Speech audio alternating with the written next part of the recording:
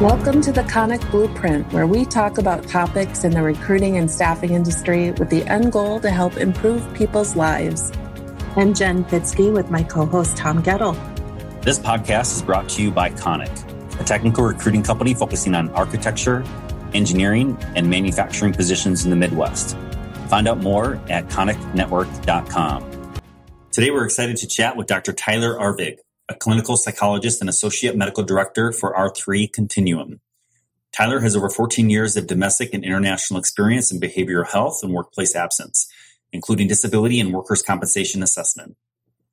He has clinical oversight of R3 Continuum's behavioral health specialists in the Clinical Consult Center. Dr. Arvig has authored several peer-reviewed journal articles and has been interviewed as a subject matter expert in several publications and has conducted radio interviews related to workplace behavioral health issues. Let's get started with a conversation with Dr. Tyler Arvig. Welcome, Tyler Arvig. We're excited to get going on the questions and have our conversation as a follow-up to our webinar that we had last summer. Tyler, to start out with, can you tell us a bit about R3 Continuum and how they help companies and their employees? Sure. And thanks, Tom and Jen, for inviting me to be part of this. I really appreciate it. It's always fun to connect with you guys and share some of this information. So, yeah. R3 kind of simply is a company who supports organizations at every level when it comes to behavioral health at work. From threat of violence consultations, fitness for duty evaluations, management consultation, disruptive event or crisis response work. We also do some trainings and a lot more than that too. But really, we operate on the premise that a healthy workplace is a productive workplace, and a supported employee is focused on getting the job done for you every day. So we aim to use our expertise to help people to be healthier and to be successful at work every day. That is so interesting. I have 1,000 questions about everything you just said, but I'll stick to... Knock them out. Go for it.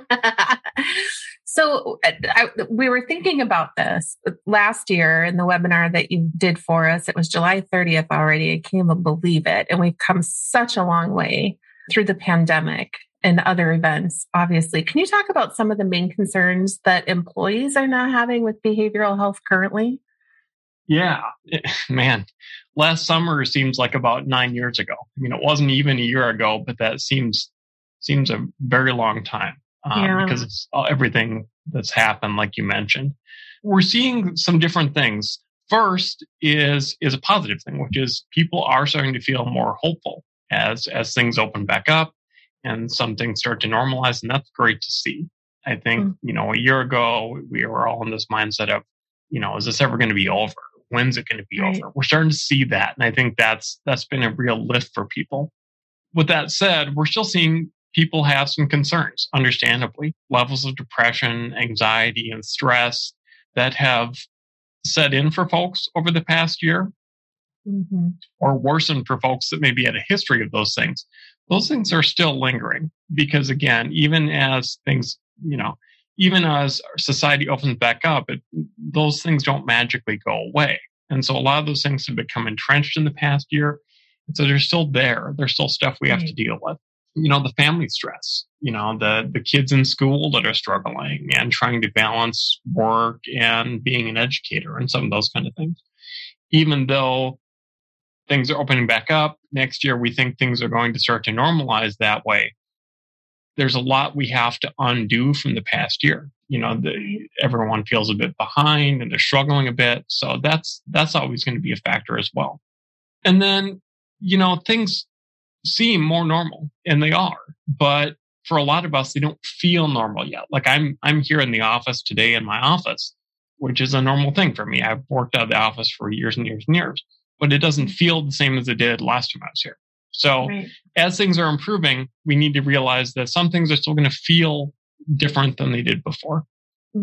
Yeah, definitely. Yeah. So as companies are getting back to the office, in my mind, it might be perhaps a mistake for leaders to think, everyone's back now, everyone's good, everyone's able to go out to dinner and see families, see the grandparents, and getting back to that normal. But I also have a sense that, like you said, the things aren't normal. Do you see any themes that perhaps is causing some behavioral health concerns, and maybe it is childcare, but are there other top of mind things that you're noticing with employees in the workplace? Yeah, I mean, I think, the family stuff and the childcare stuff, I mean, it seems like a more of a logistics thing, but it really does impact people's health and their sense of well-being. For a lot of folks, maybe they developed a substance use condition over the past year, as they're more isolated. Yeah. One way to cope with some of those negative feelings for some people is to drink or use other substances. And with the healthcare system being a little bit closed down or a little bit less accessible, people reaching out and getting that help when they needed it, they might not have done that. And so, I mean, some of those kind of things that just, have either had an onset over the past year or have maybe worsened as people have shifted their focus away from their own health and more towards getting through the day, which we all did, right? It's like, all right, I just got to get through the day. I can't worry about if I feel good or if I'm happy. But, the more we ignore those things, the bigger the problem can become. So I think that's what we're seeing with a lot of folks right now. I find that really interesting. What I thought of a lot watching everything and talking with people in my life is just the sense of trauma, not big T trauma, physical, right. Psychological trauma, right? And how people are, like you said, just trying to get through the day. They're just trying to survive. They're just hanging on that. And it's just been a big thing to talk about and recognize in our personal lives. And I think as a society, we have this just grit and bear it. Just get through it. As an adult, you should, that should word, right? What do you say to that? And that word trauma, I think, can be a little triggering for people. But I feel like everything we just went through, from the social unrest to the pandemic, was significant trauma in all of our lives. I think you're right, Jen. We think of trauma as being PTSD, and we think of trauma as what we see on the news at 10 o'clock or in TV shows. And certainly that is. But we're all experiencing some level of, like you said, lowercase t trauma on a lesser scale. Doesn't mean we all have PTSD, but this past year and a half really has been a struggle. And people needing to, like you mentioned, we have this kind of, I'm just going to push through. And if I'm honest, there's a functional element to that. There are times when we all have to do that, and it's exactly what we should do, right?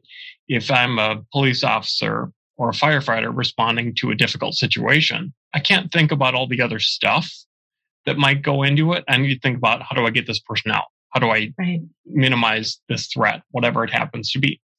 So there's an element of, I just got to get through this that's functional and that's healthy. But what's happened for a lot of folks is that has become the norm, and it's all that. And we never go back and think about, how am I dealing with this? Or what am I going to do with this piece of it? And when we do that on a longer term basis, that's when some of those things can really turn into larger difficulties or problems for us. So me as an employee, then, if I'm dealing with all of this trauma, the lowercase t trauma, the just everything, and I might be dealing with kids who are struggling and spouses who are struggling and parents who are gravely ill, whatever my situation is, how would you suggest me as an employee reach out to a manager to talk about that, whether it's those issues or, I don't want to say just, but simply returning to the office? And if I have anxiety about that, how do I approach my manager if I'm just really anxious to do that and, quite frankly, scared to talk about that? Yeah. Good question. I first of all, I think some of that anxiousness about going back to the office, and in the context of everything else you just mentioned, is normal.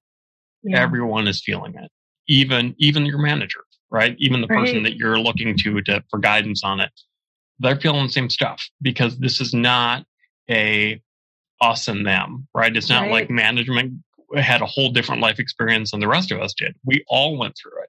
We're all dealing with family stuff. We're all dealing with stressors. We're all dealing with fears. So when it comes to anxiety about maybe going back into the office, a couple things, and this isn't rocket science, but there are things that are just people find helpful.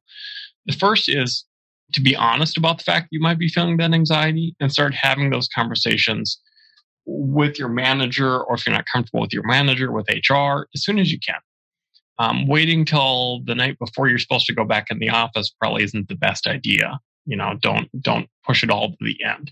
Start having those conversations when it's like, hey, I'm going to be going back and I have some anxiety about it. Also be specific. What are you anxious about? For some folks, it's going to be physical risk issues, exposure to virus or whatever it happens to be. For others, it's going to be anxiousness about leaving your kids at home. So be specific about what you're anxious about.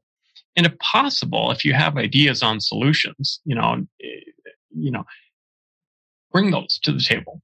When you're talking to your manager, hey, I'm really a little bit anxious about this. But if you have ideas on ways that they might help you to deal with that anxiety, maybe tweaks in your hours or in what your workstation looks like or whatever it is, bring those to the table. If you're not comfortable talking to your manager about some of these kind of things, some managers are more receptive and easier to talk to than others are, but feel free to pull in HR or another neutral party.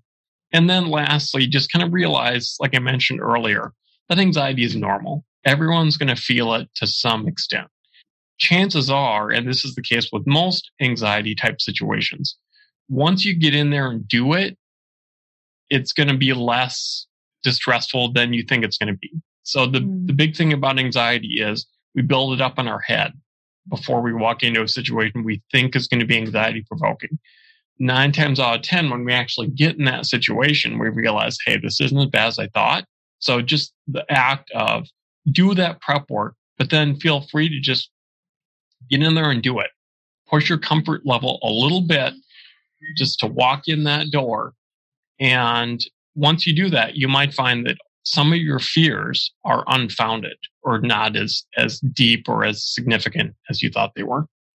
Excellent. Thank you. I wrote all of those down. Yeah, that was really, really good insight and feedback, Tyler, on that. And to touch on the manager side of that equation too, myself as vice president, and I help manage a 14-person company.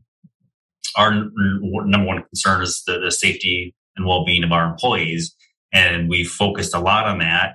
Concurrently, me personally, I also found myself not being as healthy as I normally am from a mental perspective. So for me, I was like, whoa, wait a minute. Like, this is somewhat new for me to have, such a, I guess, a retread from a mental health standpoint. Yeah. And leaders are always thought of, be strong, don't show emotion, head up, lead the team. You can't be vulnerable, and you can't, just the idea of leaders having mental health issues or questions.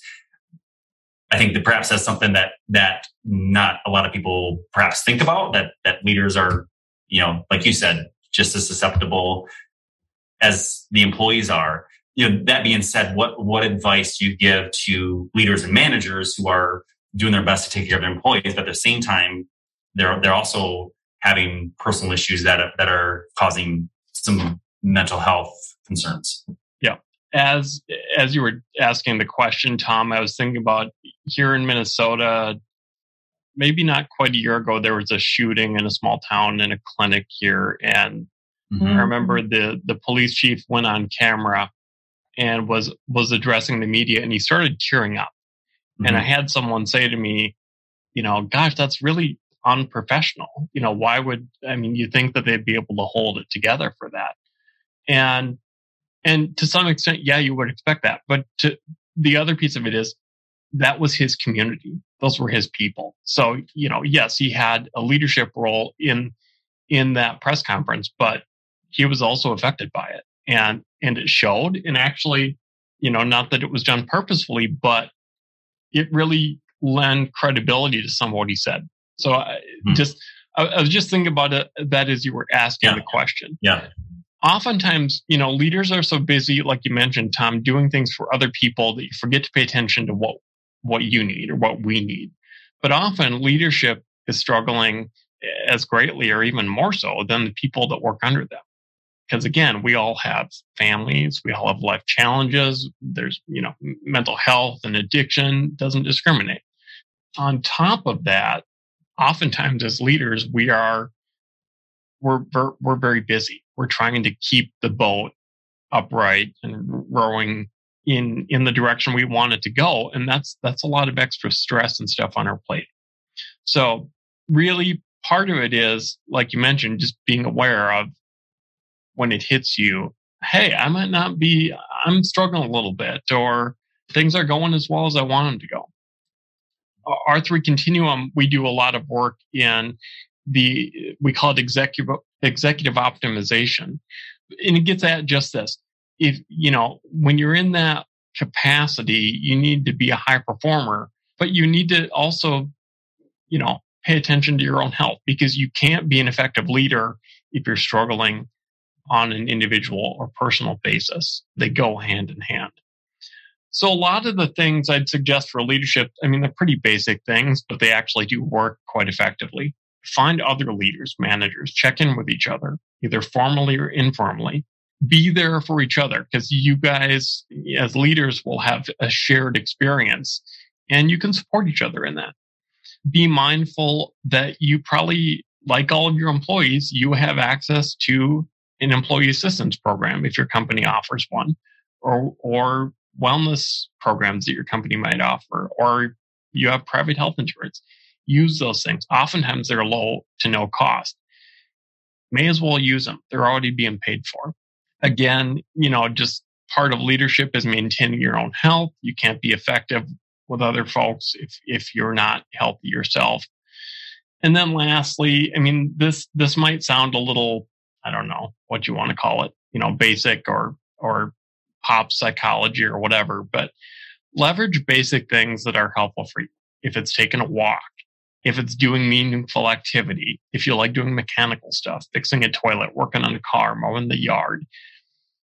Our management jobs are hard and often complex, but find those things where you can feel like there's a beginning, a middle, and an end. You have a sense of accomplishment, and they relax you, whatever those things happen to be. If it's yoga, great. If it's not yoga, that's perfectly fine too. So again, build those things into your day. What are the little things I can do to help me feel and be more healthy? Yeah, I think that's great advice. And yeah, for me, it was a lot of self-care, because definitely at the beginning of the pandemic, we were preaching self-care, and then you realize, like, wait a minute, I'm not taking care of myself like I'm suggesting everyone else to be. So maybe I should practice my own advice. And yes, the mindfulness activities and just taking a moment to take 5 minutes to do some breathing techniques. It's amazing what that does if that's all the time that you have as management and as employees too. And the other thing that was helpful is that my leadership team just challenged me to take PTO once a quarter. It takes substantial multiple days off, not a holiday weekend, but extra PTO once a quarter, so that I had it blocked out. So for me, that was really helpful, just to get it on my calendar. Just knew that I had a beach vacation to look forward to in February, so that helped. So, but it's really practicing what you preach, and sometimes as leaders, maybe as employees too, as employees suggest things like, wait a minute, let's take our own advice and let's actually do some of the things that we are suggesting to everybody around us. No, I love the forcing yourself to take PTO. A lot of us have PTO that we lose because we don't use it all, because in these positions, if I'm not there, the work doesn't get done, or I feel like guilty if I take the time. One of the things that's worked for me, and I'm a little bit weird. I like, if you ask me to do yoga to relax, I would say that would stress me out, because that's just not me. But I've started working on my own car. And it's something that some people would hate, but it's kind of a meditation-like activity.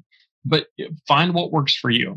It doesn't need to work for anyone else. It doesn't need to be something that you learned in therapy. It doesn't need to be, anything. Just find what works for you. Yeah, that's awesome. That's great. I know we wanted to talk about these successful strategies, and these are what we can do individually for ourselves and leadership for themselves. From a company perspective, are there any strategies that you've seen other companies use coming out of the pandemic that help to improve their employees' mental health and work performance? Yeah, absolutely. The biggest thing, Jen, I've seen is companies are really upping their communication game, for lack of a better term. That's the number one thing that you can do as an organization to support your people and to have them feel informed. We have a saying in psychology that fear loves a vacuum. So if you give me no information, my brain is going to automatically fill in the worst case scenario. So if you give me information as you have it, and I feel like I'm informed and we're on the same page, that's really helpful for helping people with their level of stress and anxiety. Okay. Also things like, pushing what existing mental health resources may be harder than you have before. If you have an EAP, get it out there. Make sure people know how to access it.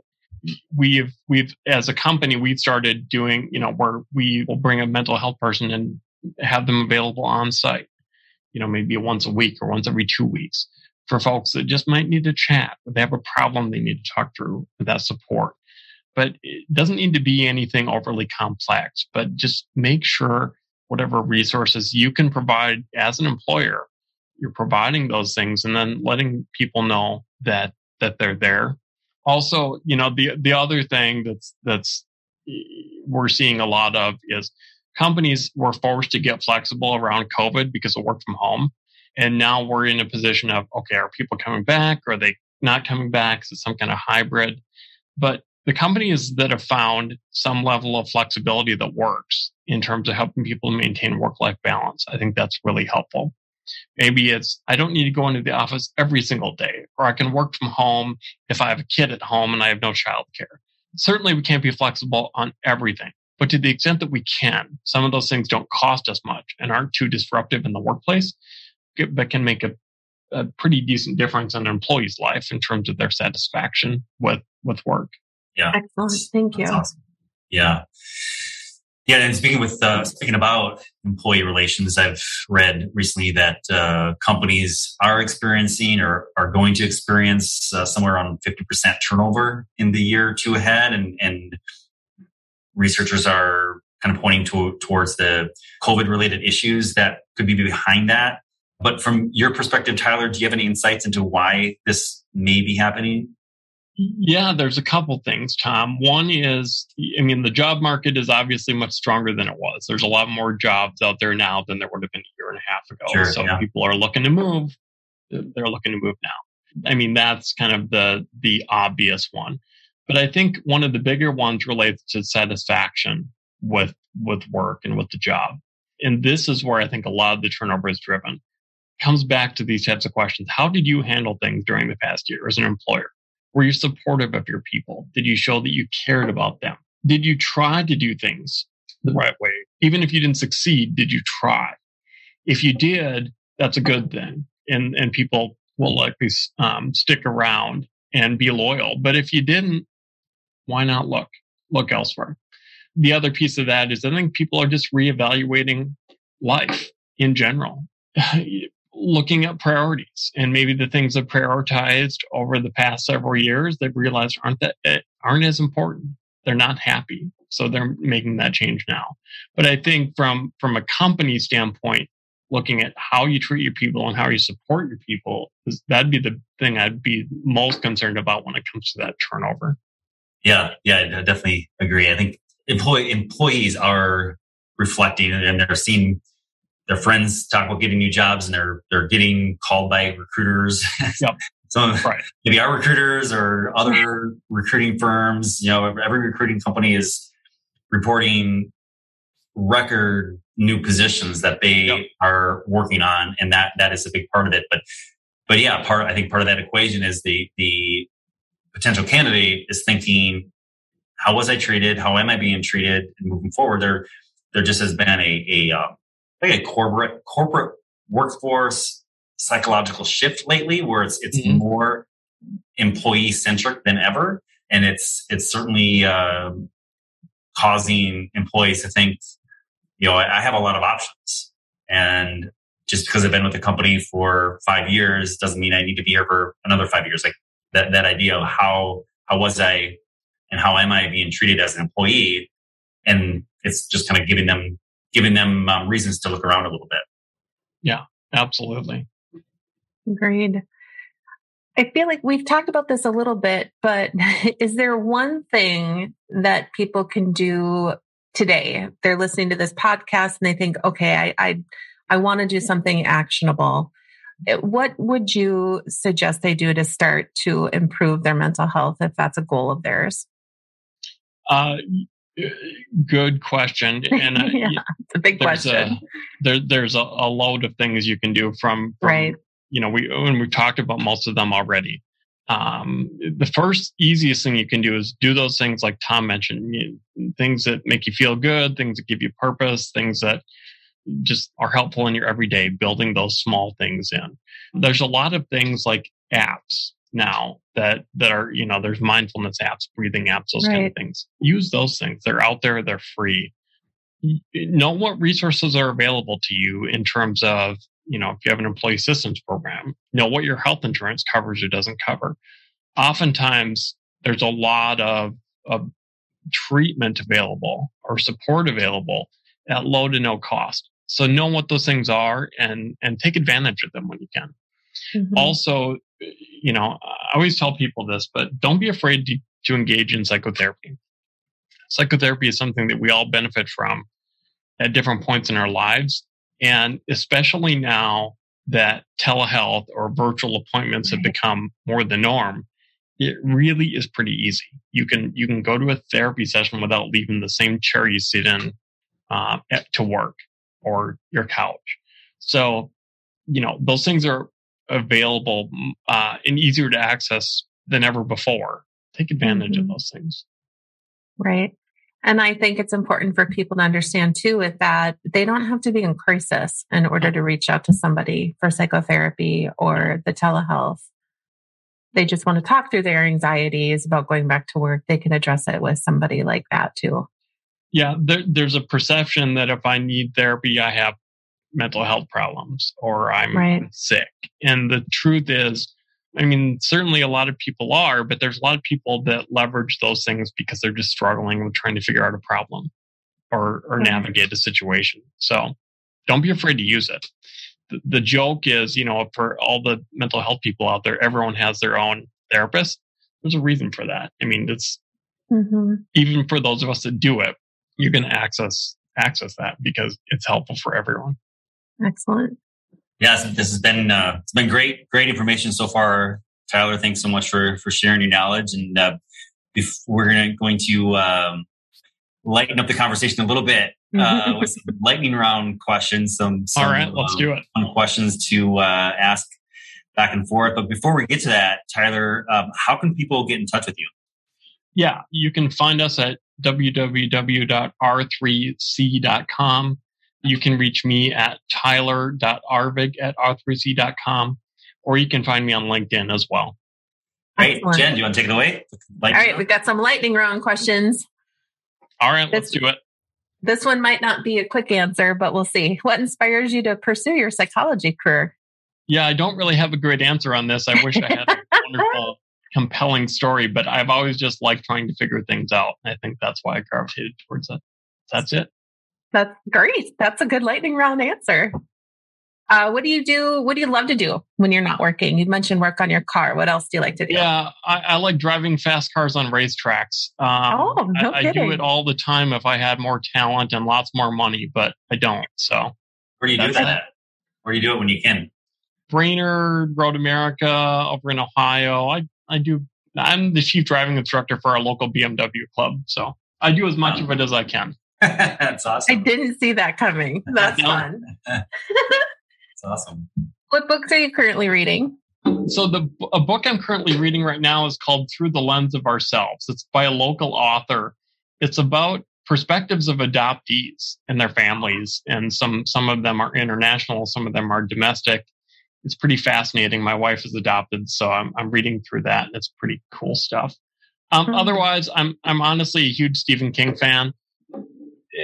The interesting thing about that is his work is really deeply rooted in how trauma affects, who we become as adults. So interesting. If you're into that kind of stuff, I mean, yeah, it's scary and it's horror, but it's also pretty psychologically based. So, okay, I have never read a Stephen King book. They're a little bit long. You need to really commit. But yeah. Okay, all right. Last question: what's your ideal vacation? Oh, it's a good one. Probably going from small town to small town in the Alps of Austria or Germany or Switzerland. Oh, that sounds awesome. Different types of beer in every town and maybe some twisty roads. Not at the same time, obviously. In a fast BMW, maybe. Yes. That's great. Thank you so much for being our first guest. I really appreciate your time and all of your insights. Hopefully, I know I wrote down so many things that you mentioned, and I'm sure our listeners will hopefully be able to take away some things that they can do too to help come out of the last year. And I don't want to say be positive, but find resources for themselves to take care of themselves and their loved ones. Yeah, that's great. And I think, a lot of people will come out of this much stronger. Most of us will. We've all learned things about ourselves and our lives. And it's an opportunity for us to really, start the next chapter strong. Wow, what a great conversation. Tyler offered so many great tips for how to ask for help and care for ourselves, both employees and leaders, when we are caring for our mental health. We discussed how returning to the office for thousands of people can trigger anxiety, and he offered suggestions for this. The first of which is recognizing that anxiety is normal. Tyler also suggested using your company's employee assistance plan resource, wellness plan if they have one, and to use your health insurance as you seek out additional support, such as talk therapy. To help address the anxiety one may feel when returning to work, Tyler also suggested sitting down with your manager to discuss your concerns, to be specific about them, and if possible, to present solutions. Tyler recognized that company leaders are not immune to mental health challenges and encourages them to find other leaders and check in. What is working for them? Lastly, Tyler gave us tips that everyone, employees and companies, can practice to help center themselves and relieve anxiety, including doing things that relax you or things that have a beginning, a middle, and an end. Companies are upping their communication game by getting employees information as they get it. They're also pushing out their mental health resources, and some are bringing a mental health person on site. Finally, companies that can be flexible and allow their employees to work from home if it is not disruptive to the workplace, allow the employee to maintain a work-life balance. For more information about our guest, Tyler Arvig, and R3 Continuum, you can go to r3c.com and look for his information in the show notes.